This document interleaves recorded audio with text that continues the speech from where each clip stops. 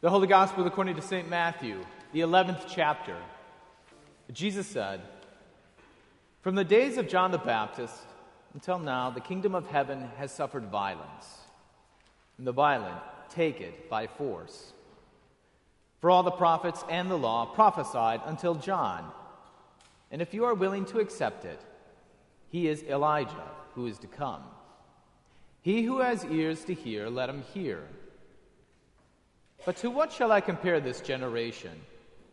It is like children sitting in the marketplaces and calling to their playmates.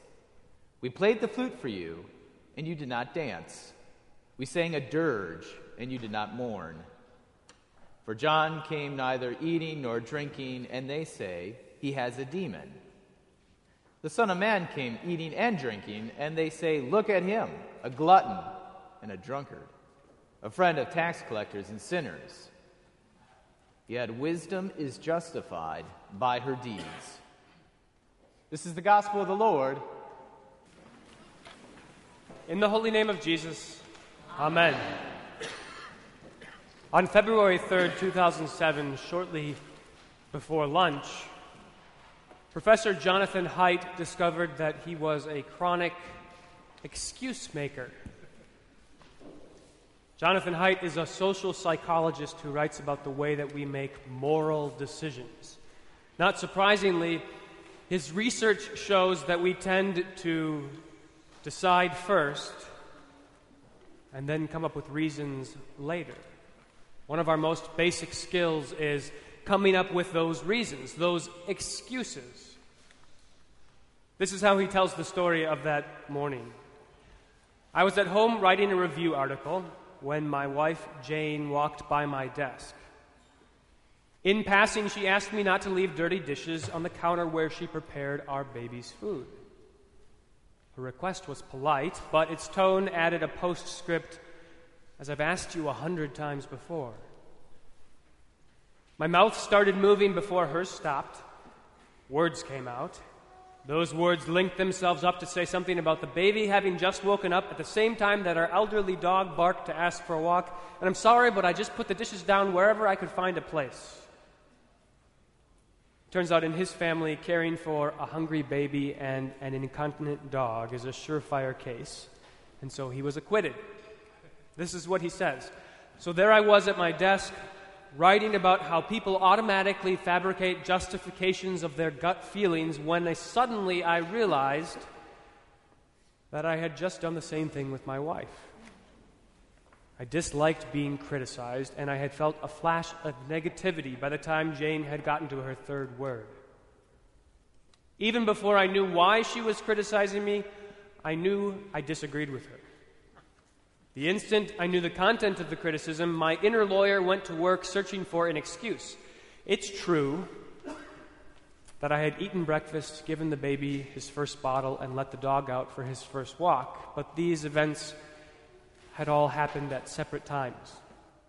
Only when my wife criticized me did I merge them into a composite image of a harried father with too few hands, and I created this fabrication by the time my wife had completed her one-sentence criticism." He then concludes, "I lied so quickly and convincingly that my wife and I both believed me." Now, Jonathan Haidt's story is a good story because it's so true. True as in, it could have been a story about any one of us in any number of situations, and it would have sounded exactly the same. One of our most basic skills is coming up with excuses. We do it all the time, we do it compulsively, and we do it to save face so that we won't appear to be who we really are. And here you can fill in the blank about who you really are. Lazy, selfish, rude, insecure, unkind, unfair, lonely, scared, desperate. You can always find an excuse. You have it in your blood. You got it from Adam and Eve. Even before they began pointing fingers to deflect the guilt over their sin, they used their nakedness as an excuse to hide. Instead of the real reason for their shame, they used their nakedness. Instead of the real reason that they had eaten from the tree that God told them not to eat from, that they had disobeyed God, they made an excuse. Now, Adam and Eve made an excuse for something very, very grave.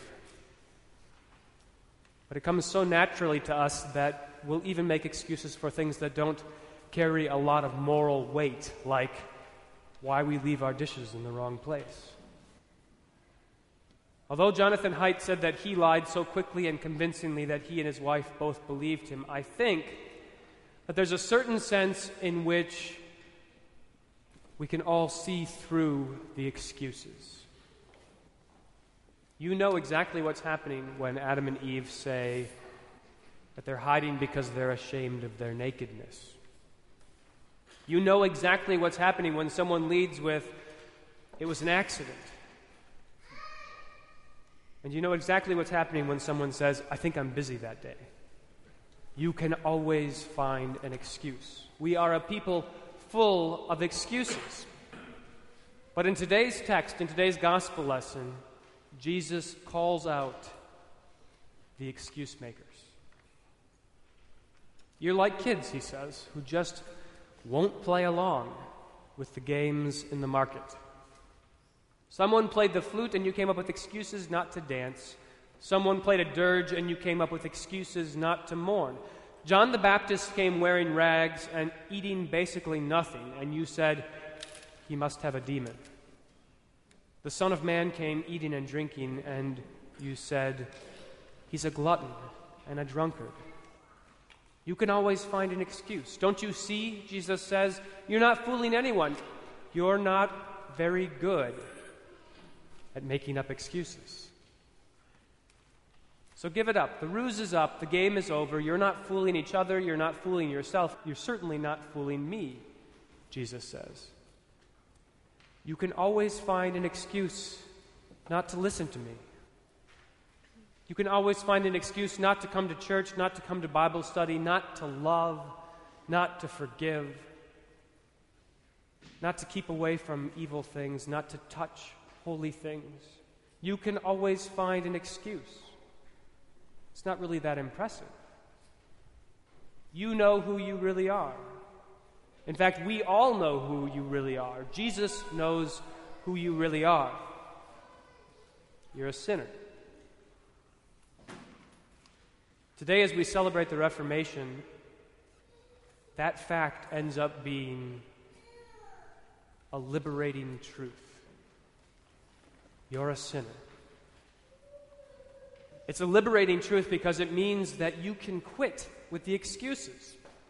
You are better off just being who you are.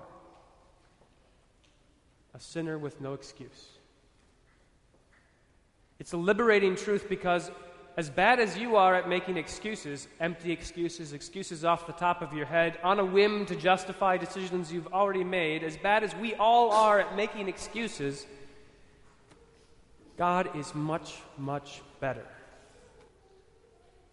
All we have are these fabrications, these lies that no one really believes.